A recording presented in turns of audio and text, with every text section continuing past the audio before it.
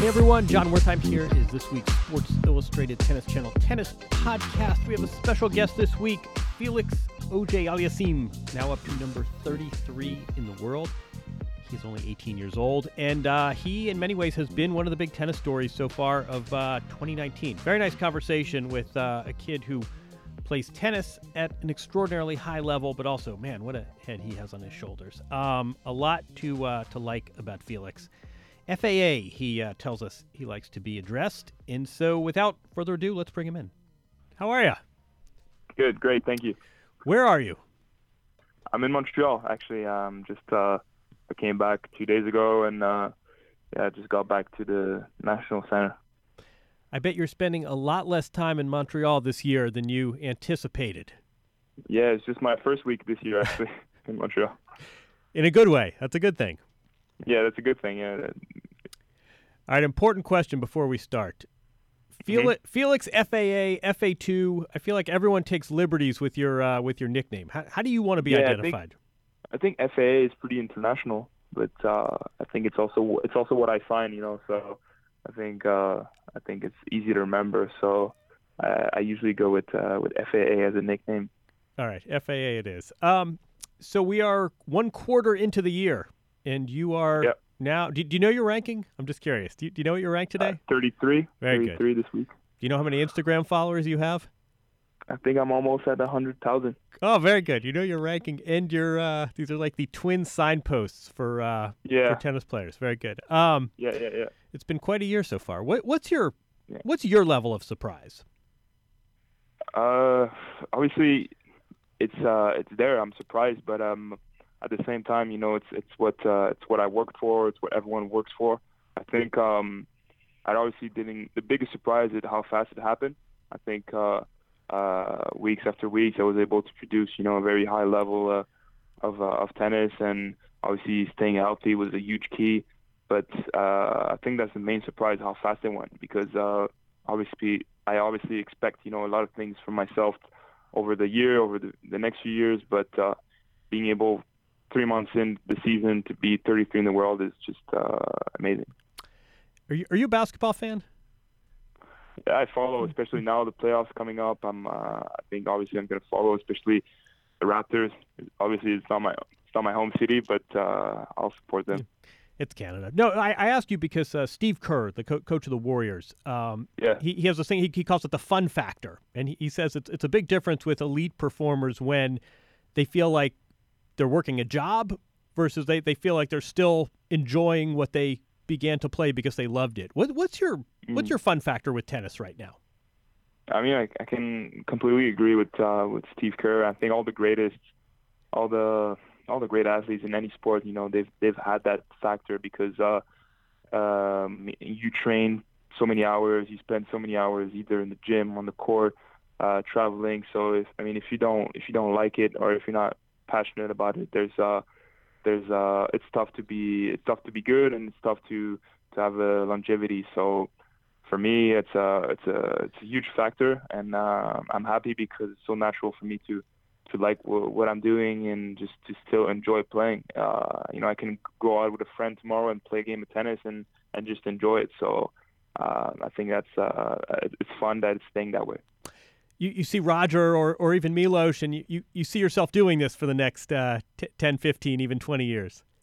Oh, for sure. I think I'm going to do it as long as I can do it, as long as the family is able to support, and I think I'm going to play as long as I can, as long as I'm healthy. What's it like for you these last few weeks, especially walking into the locker room? How do you feel you're being perceived by your colleagues? I think obviously you establish a bit of respect towards your peers. I think now that you're in the top 50 with the results that I've had in the last couple of weeks, I think they expect obviously good results from you, and every time you get to play them, they obviously think you're going to play well, or they expect you to play well. And I think in a way I can use that to my advantage, because even if I'm not feeling great, or I don't feel like I'm playing my greatest tennis, it's obviously a card that I can play. The card where maybe you bluff a little bit and play on the psychology. We've seen it before, so I think that's obviously an aspect that I can count on. Tell me about your piano skills. This was big talk on Twitter yesterday. Yeah. I obviously, I think for the fans and for the people that follow me, it's cool to see someone do something else than just tennis or his regular job, I guess. And it's a big passion of mine. I've always played. I started at 7 years old, so today just getting back to my parents' house in Montreal and just playing a little bit was fun, and I obviously like to share it sometimes. I'm not a big performer, I don't like to perform, but I always like to play. That's something I do as a hobby. I would say you do pretty well performing, maybe just not piano. I'm glad. If you were right, I mean, is there a connection between the piano and tennis? Is this something you would draw parallels to? Yeah, in a way, I think you can obviously draw a parallel because it's in tennis, obviously you practice a lot like in piano, and then you play your partition, and then you just go with the flow. It's a bit like piano. You struck. I mean, in both ways, I really trust my instinct. Sorry, that's the way I go about life in general, and obviously about tennis and piano, you can see that similarity. So, and I think at the same time, it obviously helps my head just to get out of the sport sometimes and do something else. So, I think this whole combination obviously is helping me in my career. That's a really interesting answer. How do you trust your instinct when you play? What do you mean by that? I think it goes so fast, and you don't really have time to think. And for me, when I start thinking, it's not a good sign because it just means that I'm not natural anymore, and I don't really trust the work that I've done before. So for me, it's just you go to practice, you repeat the good habits, you work hard, you work well, and then once the game starts, it's really about just trusting your instinct and then adjusting during the match and see what you can do to win the match. But at the end of the day, the match is just it's just what you've done before in practice. There's no way around it. I noticed were you wearing glasses in the piano video? Yeah, I am. Yeah, I have bad vision from far. How do you say myopia? Yeah, right. So you're nearsighted. Yeah, exactly. So I have to wear contacts when I play. You just wear daily lenses? Yeah, I just wear daily lens, yeah. So we're now in April. Describe your relationship with clay. Good. I mean, great. You guys get along okay? Yeah, I mean, I grew up playing on hard, but at the same time, from early in junior tournaments, I actually trained a lot on clay, played a lot of tournaments on clay, and I think now I'm at a place where I feel I can just play well on any surface, and I think obviously I can take that as an advantage for myself, and just keep on striving on clay and see how far I can go on this clay season. But I think my expectations are higher than ever before for this upcoming clay season. So I got two theories I want to bounce off you, and tell me if this is an adult just talking nonsense or if you agree. But one of them is that you, Denis, and now Bianca, it's a blessing that three of you are coming along at once, so you guys can share some of the hype and publicity and expectation. Agree or disagree? I agree.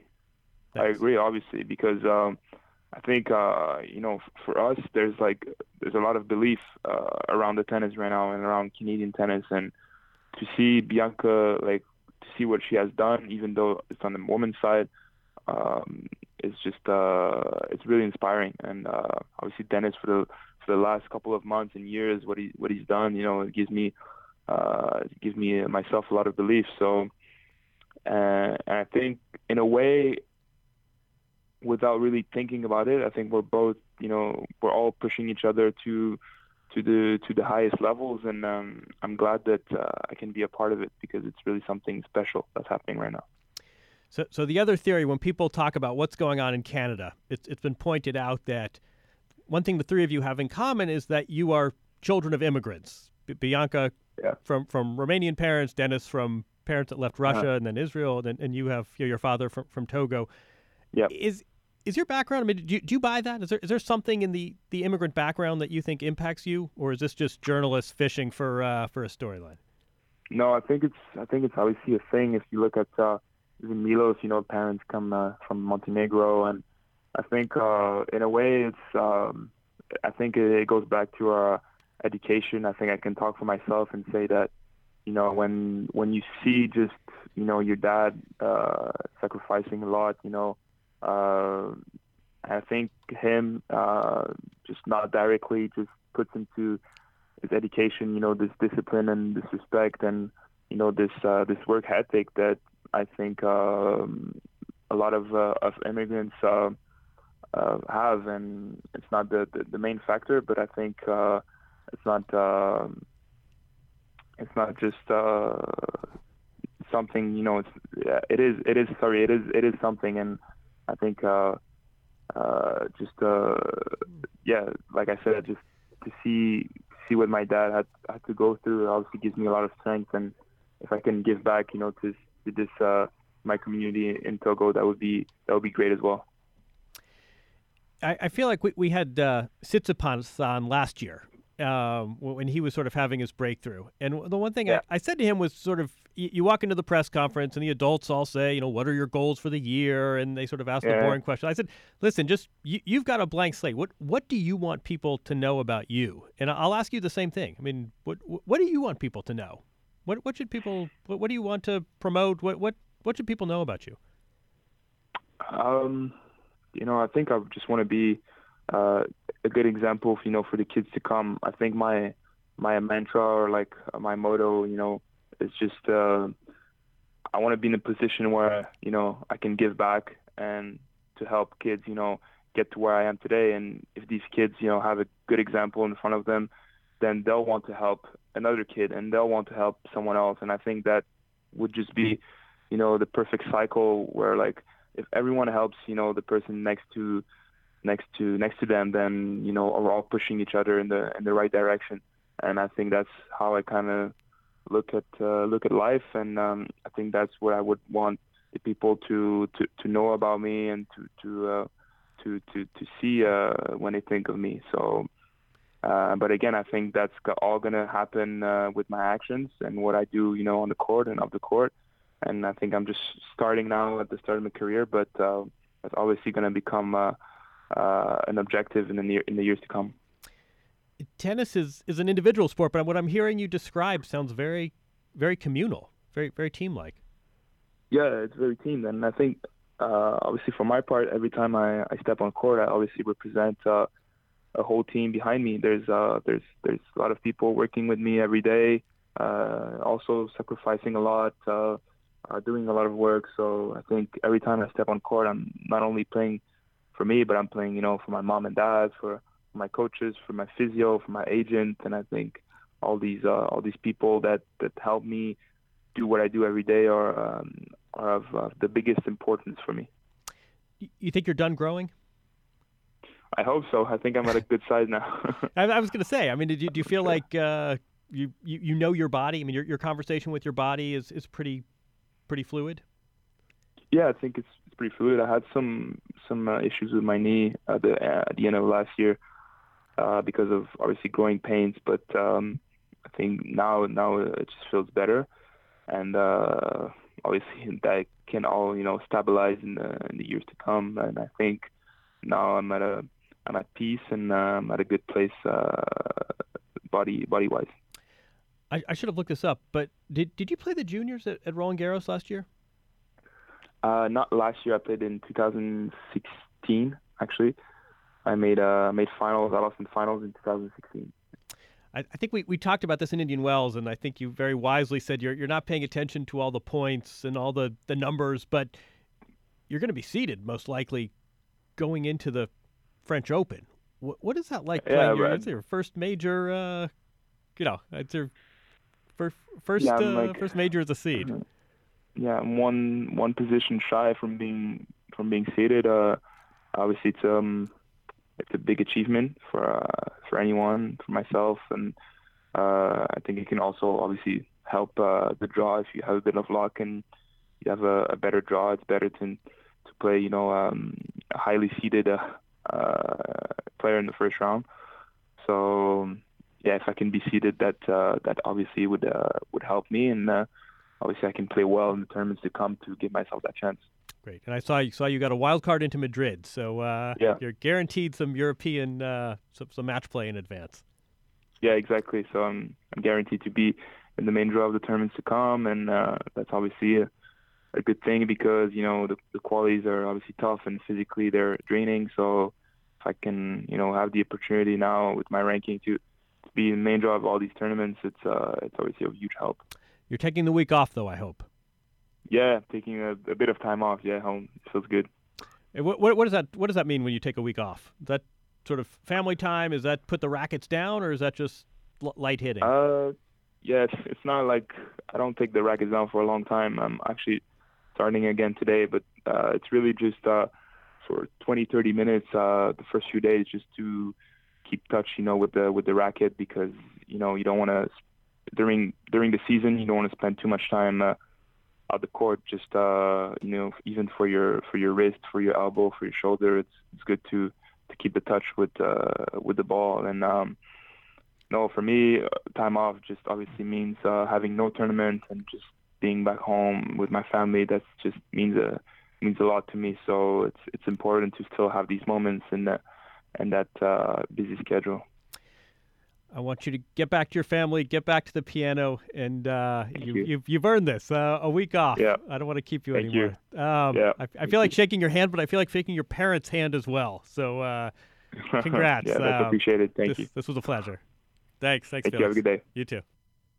All right, thanks to Felix for spending some time with us, especially on this, a rare week off for the kid. Again, up to number 33, and he does not turn 19 until August. Wow. Jamie Lisanti, you listened to that. What do you think of our new rising star in tennis? I was sitting there. I said, what a good head on his shoulders. He's very well spoken, and not only about his tennis and his career, but about, you asked him about Denis and, the other teenagers kind of coming up in this time right now. I thought he was great. There's a lot of fretting behind the scenes. What's tennis going to look like when Federer, Nadal, Serena, when we have these majors without these great titans of the sport? If this is next gen, if this is an example of what we have to look forward to, I think tennis is going to be okay. It's always hard, I feel like, when you have a prospect like this burst on the scene. On the one hand, there's a lot to be excited about. This is a teenager. This is someone who doesn't turn 19 for 6 more months, who's playing extraordinarily well. He's winning big matches. He's playing on different surfaces.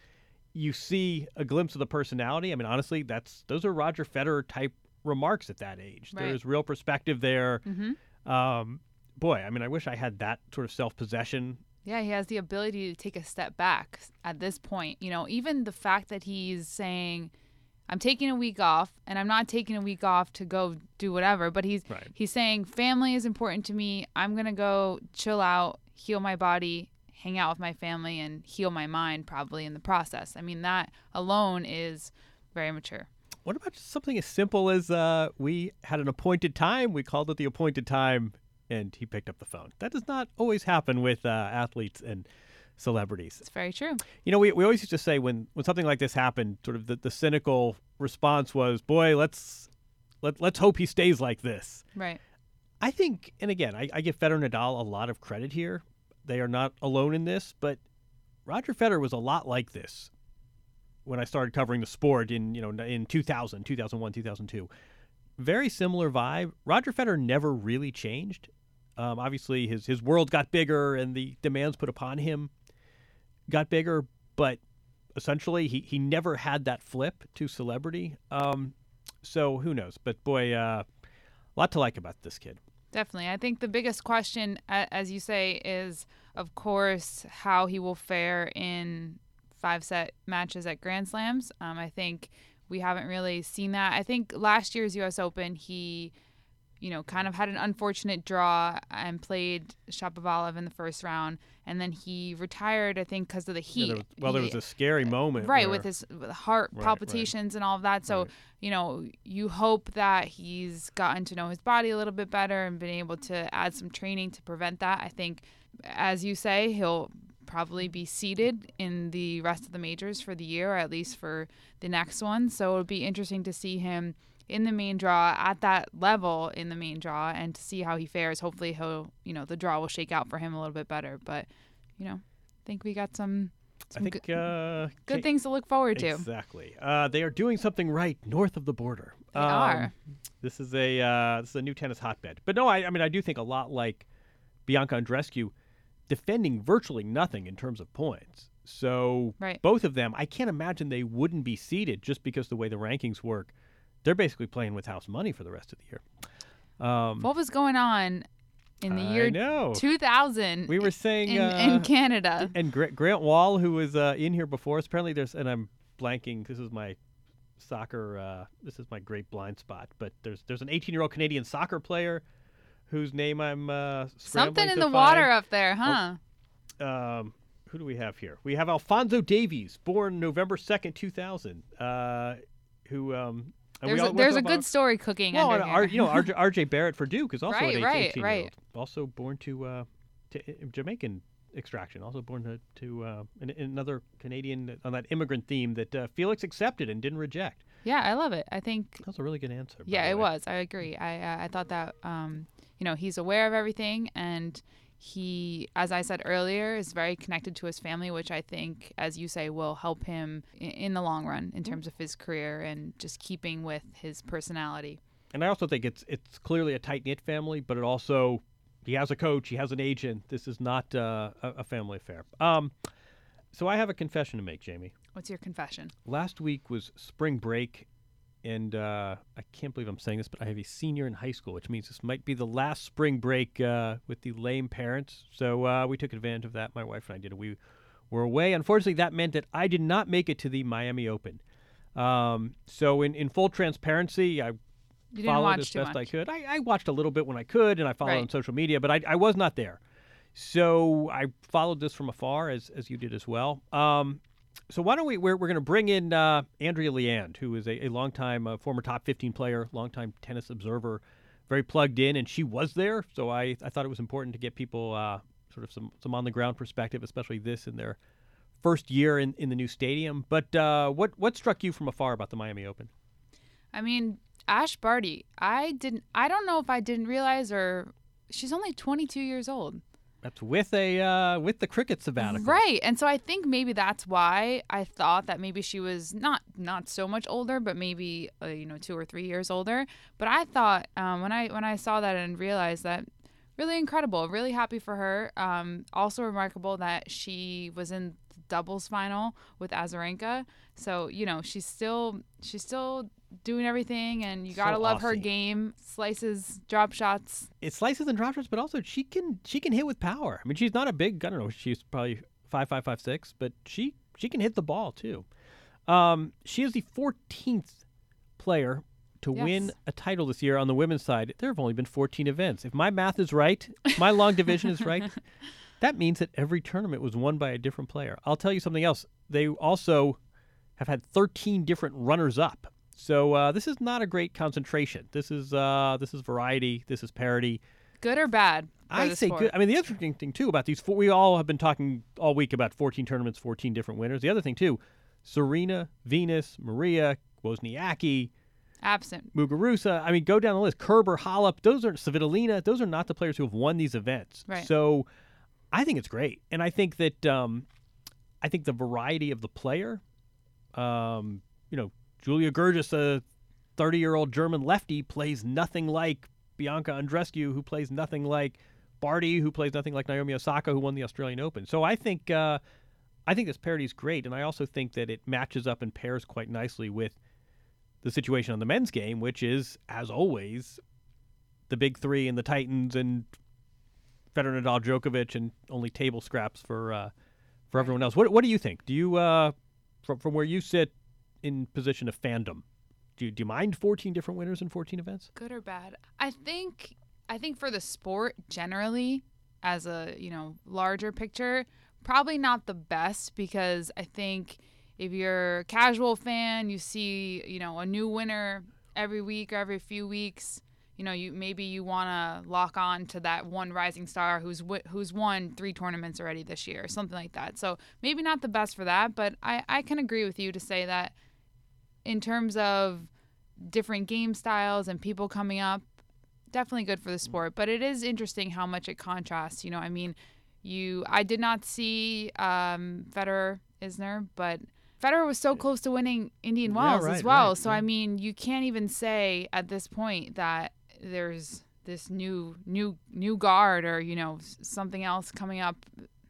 Federer is good as ever heading into this summer of majors, and you gotta like his chances this summer. And he's playing clay, which he hasn't done in 3 years now. No, I mean, I think the other storyline is this strange sudden fall off of Djokovic, who wins the Australian Open. That makes 3 straight majors. It looks like he's just at a completely different elevation than everyone else. And then he has 2 very shaky tournaments. These were sort of 2017 Djokovic, losing to players outside the top 20, looking agitated. This was not vintage Djokovic in either case, and now he's won the last 3 majors. And it's not altogether different from Naomi Osaka, who, again, Naomi Osaka goes to Roland Garros trying to win her 3rd straight major. Right. But she had a very quiet March as well. Do you think it's just he's done so much and he had to do so much to get there from, his big fall off, that it's sort of just like settling in at this point? Yeah, I think this ATP politics has probably exacted a price, both in terms of time and sort of mental energy.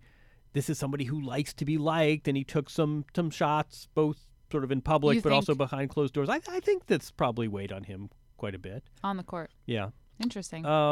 But let's go to someone who was on the ground in Miami. I mean, again, from my perspective, it seemed like a success. I mean, first of all, I think just big picture, we can all agree, at least here in the U.S., xenophobically, we can all agree that moving to a new football stadium 20 miles north of downtown Miami, very much preferable. Again, I say this from an American perspective, but preferable to seeing this event go offshore, going to Dubai or Abu Dhabi, which apparently was on the table when IMG was really considering selling this event. So big picture, I think everyone should be thrilled in the United States, at least, that this event stayed where it is. You moved this from Key Biscayne, which is essentially an island on the other side of a causeway from downtown Miami, to a football stadium, an NFL stadium north of town.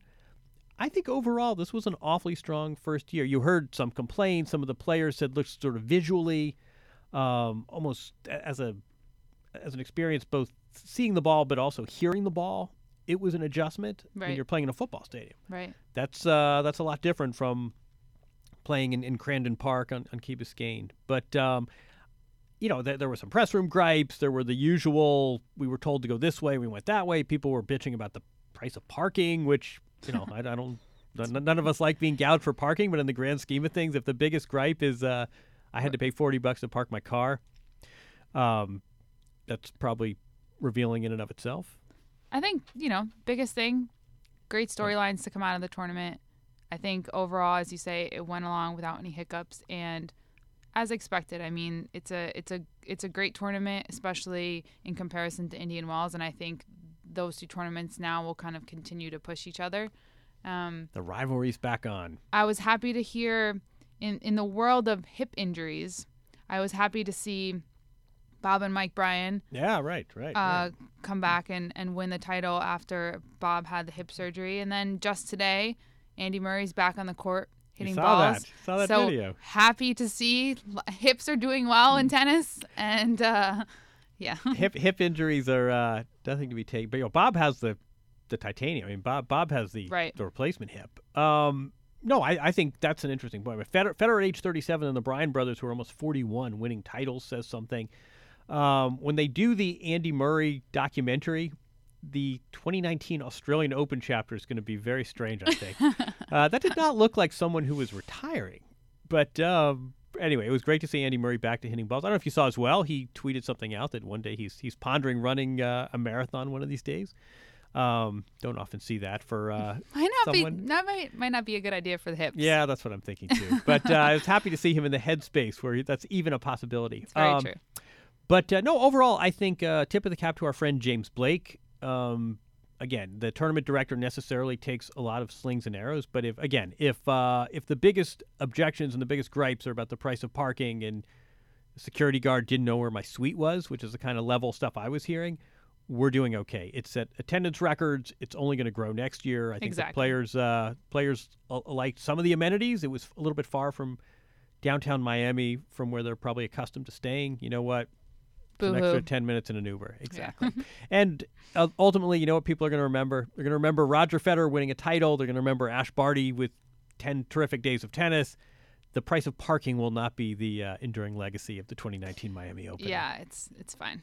So good for the Miami Open. All right, but you know who was there on the ground? Our friend Andrea Leand, who let's bring her on because she will give us insider perspective and not the TV perspective you and I had. Hey, Andrea, how are you? Hi, John. How are you? I'm good, thanks, but I am back after vacation, and full disclosure, I was not in Miami, but you were, and we always like hearing your impressions. So I figured we did this, I think, last year with Fed Cup, and you were great, and I figured we would try this again. I'm just sort of curious, blank canvas. Give me some impressions of the event, the venue, what you saw, what you observed. Give us your Miami take.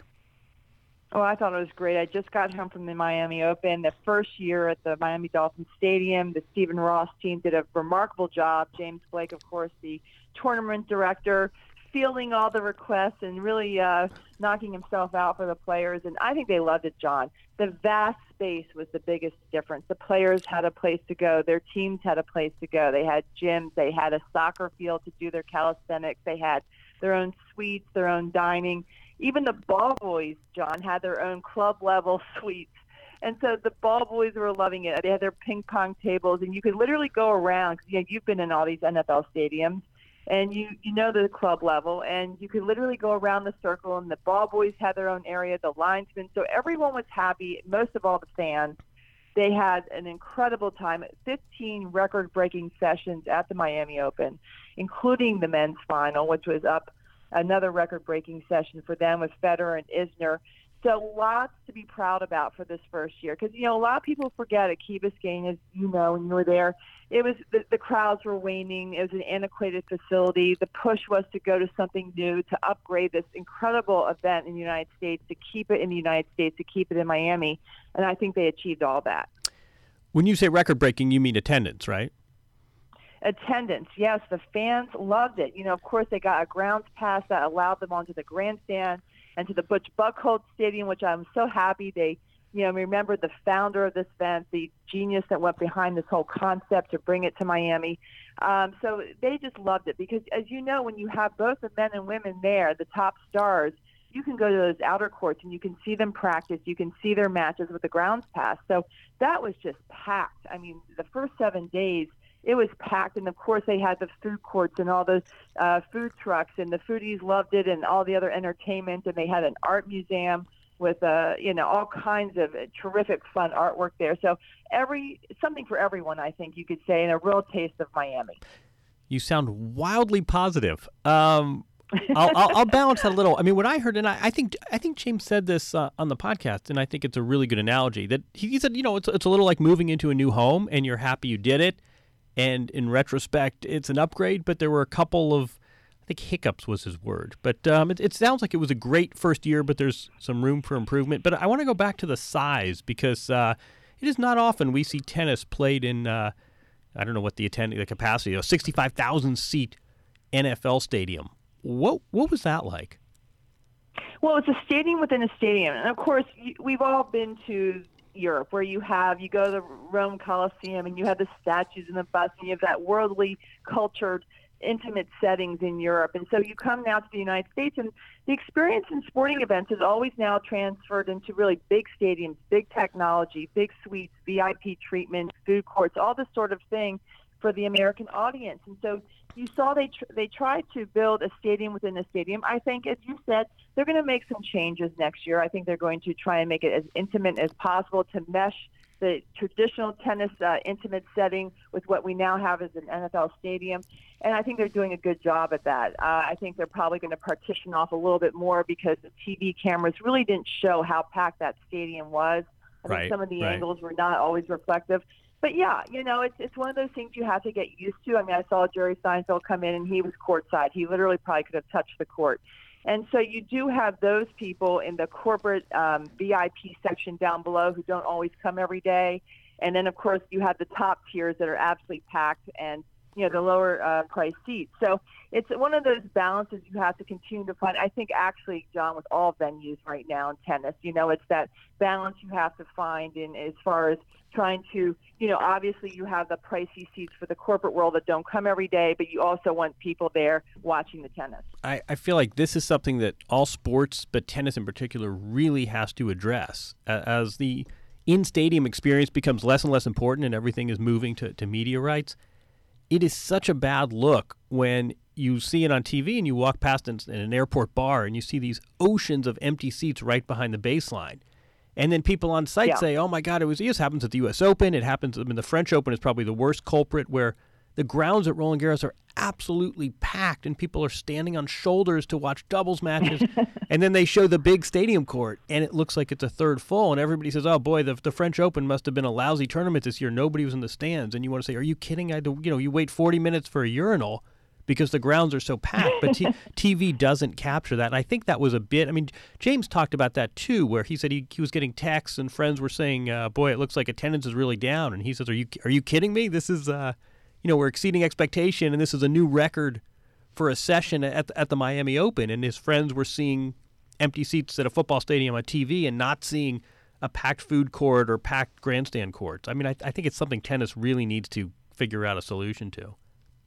Well, I agree with you, and I think also they're going to make some changes next year. They're going to tweak the content. I think we're going to see more draws, more different events. Wouldn't it be nice when Hopman Cup was just taken out now by Perth? It's no longer existing, and the ITF's going to look for a new home for it. They're going to bring, I think, mixed doubles into the Miami Open. I would not be surprised if they brought mixed doubles in. Yeah. Yeah, I really think that the men and women. No, we talked about that with Miami. Yeah, exactly. We talked about it with Indian Wells and said, boy, you've got men and women. You want to have slam status. Here's an easy solution. Have one set mixed doubles matches. You heard that might happen at the Miami Open. Yeah, I heard that might happen. I think they're going to probably bring in the Legends event. Of course, to bring in, whether it's Andy Roddick and maybe even James, but also the women too. There's such a audience for that. How about collegiate tennis? That's building, that's growing. As we see Oracle doing so well now in this country and really giving a priority to collegiate tennis and maybe even some juniors. Why not showcase our next rising stars? So there's a lot they can tap into. I think the mixed doubles will be a primary, priority for next year. I think that would be a great addition, and I think the players just love it. So it'd be a nice way to also get our big stars out there, because we saw actually in the doubles final, we now have singles players, our single stars winning doubles titles with Sabalenka and Mertens. And of course the Bryant boys. Well, and they played Tsitsipas, and Tsitsipas made the men's doubles final. So absolutely, yeah. Let me ask you, what was the USTA's presence there? This is an event that's 3-4 hour drive from the training center at Lake Nona in Orlando. I think it's a great win for American tennis that this event stayed in the U.S. Never mind that it stayed in Miami, that this did not go to Abu Dhabi or any of the other sites that were being rumored to want to purchase this from IMG. What was the USTA's presence on the grounds? Well, actually, I didn't see too many USTA. Now, in all fairness, they did have their major annual meeting during the tournament in Texas, so it was a little bit of a hop for them to get back to Miami the second week. But didn't see as much. But, I think they have to feel proud of the fact that IMG and Stephen Ross have really combined and teamed well to make this event really flourish, because this is an essential cornerstone really to American tennis. You have to have tournaments in this country. As you've said on your show, New Haven leaving to be replaced, actually soon to be announced site in the United States. But we need tournaments, John, in this country. Youngsters have got to see their idols, even for once. You can watch Roger Federer in one match and you remember it your whole life. Yep. And so it's so important, even if he comes once a year to the country or 4 or 5 times a year. It's important to have these tournaments, and Miami Open was absolutely essential to, the survival of that in this country was absolutely essential. I totally agree, and I think that I don't know if it's adults or I don't know if it's sort of the jaded types that cover the sport, we get caught up in attendance and venue and media rights, and I'm thinking if you're my son, if you're a teenager and you go to the Miami Open, you're not paying attention to empty seats and camera angles. You are having a great day, and you're walking around the grounds, and you're finding exciting matches, and you're getting some autographs, and you're eating good food. And I'm thinking that is a great exposure to tennis. I mean, that's a great day. People go to the U.S. Open who aren't hardcore fans, who aren't getting caught up in court assignments and whether Andy played too late, and they're just having a day in the sun watching tennis, and they come back and they say, this is one of the all-time great sporting days I've ever had. And I totally agree with you that we talk about how there are fewer U.S. players now, especially on the men's side, than there used to be. I think the real pivot point is that there's so fewer U.S. events, and I think that hurts the sport more than whether there's 6 Americans in the top 10 or none. But I want to ask you, too, though, this seems to be, I don't know if it's the way of the world, but certainly the way of the world in tennis in the U.S., that you have these philanthropists or these, these individuals with means who are really propping up the sport. It's Larry Ellison on the West Coast. Now it's Stephen Ross on the East Coast. Mark Ein, I don't know if you saw, just took over the Washington, D.C. event. These are individuals with capital who have a real fondness for the sport. I mean, they're not doing this as charity, but at the same time, there is an emotional investment. Is this how tennis tournaments, is this sort of how the business of tennis is going to start going? Oh, I think it is. Mark Ein also has bought World Team Tennis, so he's definitely invested, was on the board at the USTA for a time. And so, yes, I think it's great that we have these philanthropists, really investing in the sport. I mean, Oracle is another one. I mean, they are really supplying now the Future Tour, which is where these, youngsters now are getting their experience to then be able to go into the Pro Tour. So Oracle is giving them all, BB and Andreescu, she's one who was able to benefit from all those, tour events that Oracle provided, so right. She could get her ranking up to get into the big one. So I think that, yes, I mean, all Larry Ellison, Stephen Ross, this is what we need. We need the money. It's about resources. IMG had a tough time in Key Biscayne, obviously, with the owner and being able to do what they want, but also in investing money to upgrading the facility and the event. And so Stephen Ross now is providing those resources, and not only just to this year, but then to the long-term future. And he has those deep pockets that can do that, can help reinvent this event year in, year out. And that's what you need. You need a long-term resource that really can provide for a future for these events. And we had that with Virginia Slims a long time ago on the women's tour. And now I think it's great to see, these very wealthy people who are invested in the sport coming and helping out. And I don't think, at some level, that's where sports ownership in general is going. This doesn't sound altogether different from a billionaire buying an NFL team or an NBA team. But let's talk about actual tennis. Let's talk about what you saw on the court. Ash Barty was our 14th female champion in 14 events so far on the women's side. What do you make of her, and what do you make of this variety we're seeing? Well, I love this. 14 events, 14 different champions. Again, we're seeing the veterans and the rising stars. And, of course, Barty, I adore Ash Barty. I think she's just such a terrific person. She's so balanced, but she's such a hard worker. Now, she reminds me, people make comparisons to Yvonne Goolgong and Margaret Court and the past Aussie champions, but I think she reminds me a lot of Pat Rafter. She's very scrappy at times, interesting. But she's got athlete, got the big good hands. weapons. Yeah. I like that. Good. Keep going. A little Pat Rafter. Mm-hmm. I like that. But she has an all-court game. She got to the semis of the doubles with Bianca Azarenka, so she's won the title in Miami last year in the doubles with Coco. So she knows she has the all-court game. She's got the slices and dices, but she can hit the ball. She had more aces than Pliskova in the final. So she has the big weapons, and I love really how her work ethic. I mean, she's so hard. She's driven, she wants it, and that's really what it comes down to, John, is who wants it more. And that's what the players are asking at the beginning of each event. Who wants it more? And who would have imagined we would be saying it would be Roger Federer, 37 years of age, and, of course, Ash Barty. But she was very clear. She has that Aussie kind of demeanor. She's so relaxed and she's so affable. But you don't realize how hard she works behind the scenes. And she said, you know what, guys, I've been working hard for 9 months to get into shape. I knew I would need my running shoes against Pliskova. I knew I would need a lot of stamina to beat Kvitova. And so she understands what it takes. You know, she took that break. She played some cricket. She doesn't want to talk about that really anymore because now she's on a different path. But she's in the top 10 for the first time, number 9 in the world, a huge goal, personal goal for her. So I give her a lot of credit, and I think she's one of these champions that we really can wrap our arms around. Can we drill down? Can I press you on this idea of working hard and wanting it more? I mean, how, you know, every athlete says this, right? Oh, I worked hard in the off season. Oh, I've been working so hard. I mean, the first thing everybody says when they get a trophy is the hard work is paid off. It's so gratifying. A, what does hard work really entail? And B, how much variance is there among players? I mean, if Ash Barty is working 100, is the next set of players working 50, or is the next set of players working 96? I mean, how big a continuum is there in this hard work that you're talking about? Well, you hit the nail on the head, because as we know, we've talked about Osaka, Sloane Stephens, even Serena, we're going to put her in there. And they're not working as hard as Ash Barty. They know it, but they're working hard in spots, John. You know, they work hard for a couple weeks or a few weeks, and then they need a few weeks off. And the difference in why Ash Barty won this tournament is that she's been very consistent. It's day in, day out, month in, month out.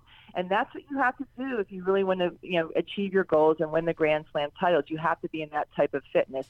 Personally, Osaka losing to Sue Shea, and of course, Sloane Stephens going out to Tatiana Maria, who's a mother on tour, was very surprising because, of course, they're so talented. And we've seen them win Grand Slam titles, and we see them vie for number one. Of course, Osaka is still number one. She hung on to it, right? Although Halep and Pliskova gave her a run, and Kvitova. But no, you know, but we see them not really working hard day in, day out. And the coaching situation reflects that. They're not really willing to commit to a coach who's going to be with them day in, day out, providing a structure and expecting them to practice and train.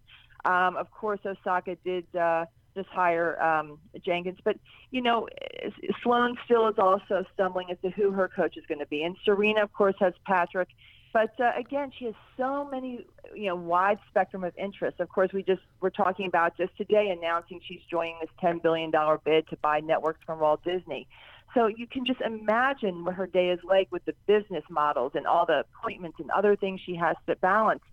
And as Billie Jean King has said, you know, she's going to have to make the sacrifices. She's going to have to say, as Osaka and Sloane will, that they're going to, you know, for this next, you know, year, they're going to have to take time and really commit to their tennis and commit to their training, that they want to continue on the path of being able to win Grand Slam titles. I always think of you as someone very plugged into the Williams camp.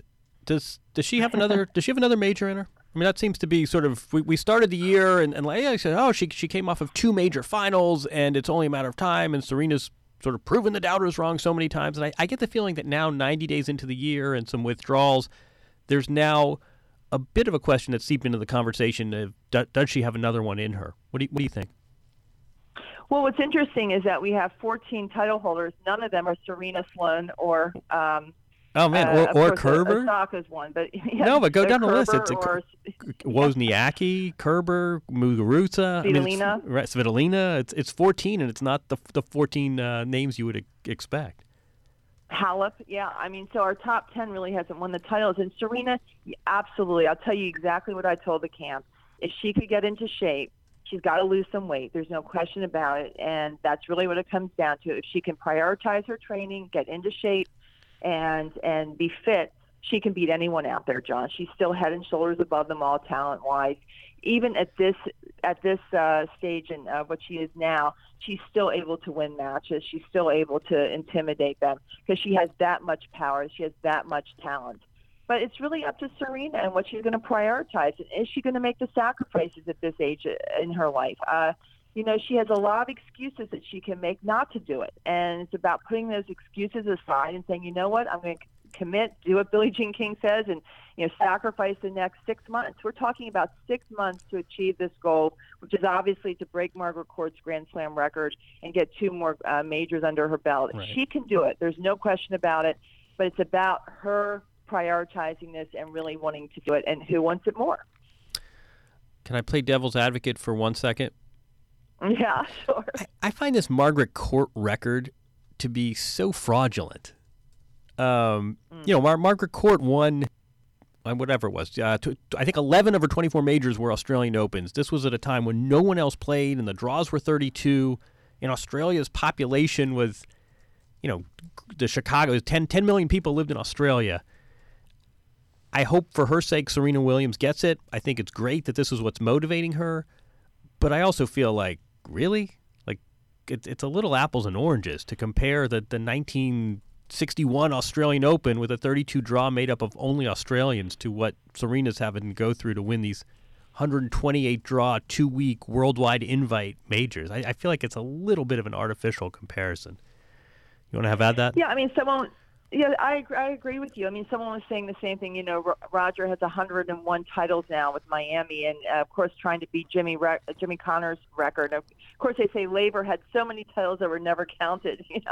And so these records do have a asterisk to it. But I think that. I agree with you, though, John. I don't think this is enough of a motivator for Serena at this point, these two majors. I think she has to find something that's going to motivate her more to continue to do the hard work day in, day out. And whether this is her platform, this is her bread and butter, this, is her most compelling stage, whatever it takes, whether it's just her own personal pride and wanting to end it on a great note with a major title. I don't know. And maybe, she'll come to the conclusion that it's really not motivating her and that she really does want to move on and go to the next chapter. And that as you said, she felt like she is the best, the GOAT, the greatest of all time, just with the record she has. And quite frankly, I would give her a nod to that. Totally. I think she is the greatest of all time. I don't think it's interesting.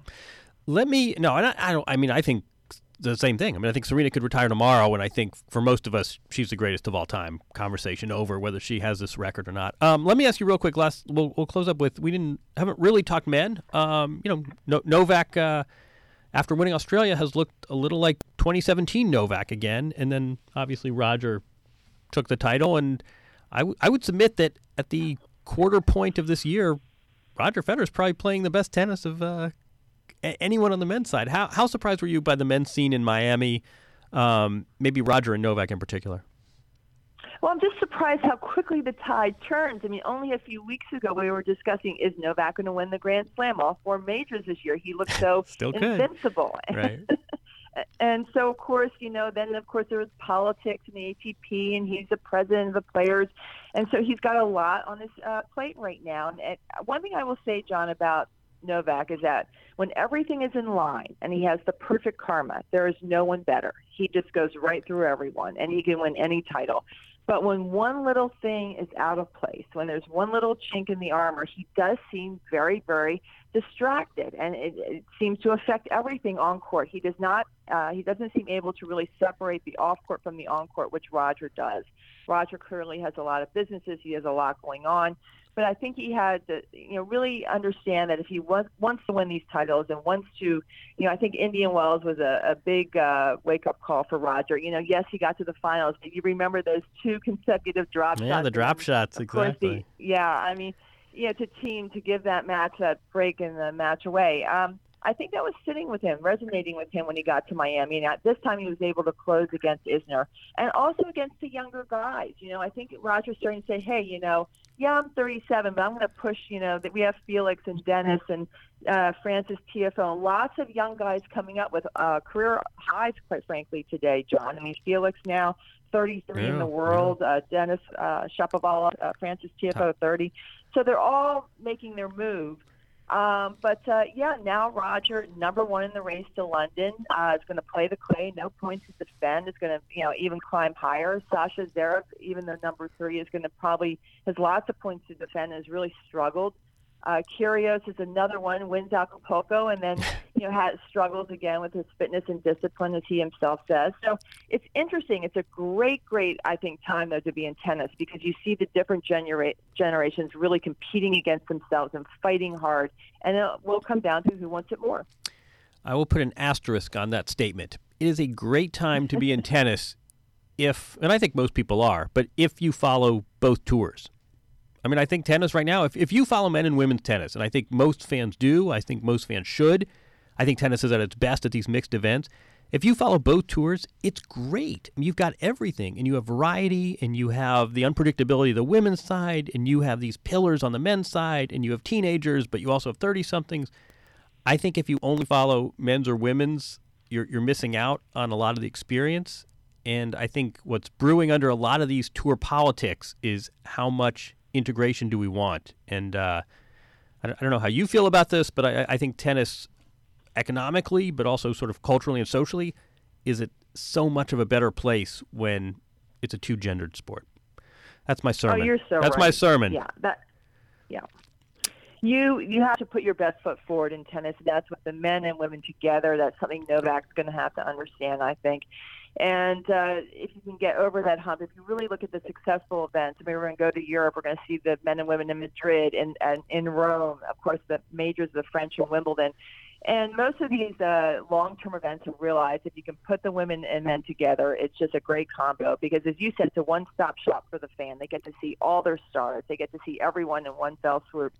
And I agree with you. I think the more meshing of the two tours, the better. And hopefully that will be with Davis Cup and Spec Cup. I mean, isn't it nice we don't have to worry about Davis Cup this week? So we'll be looking forward to that and their virtual, reality advertising apparently now that they're going to be using. I think that I absolutely agree with you, John. That is definitely the future, is putting the men and women together. And they both hold their own. They both have great stars and personalities, and youngsters and veterans. And so hopefully that will continue. That was Butch Buchholz's vision when he created the Miami Open.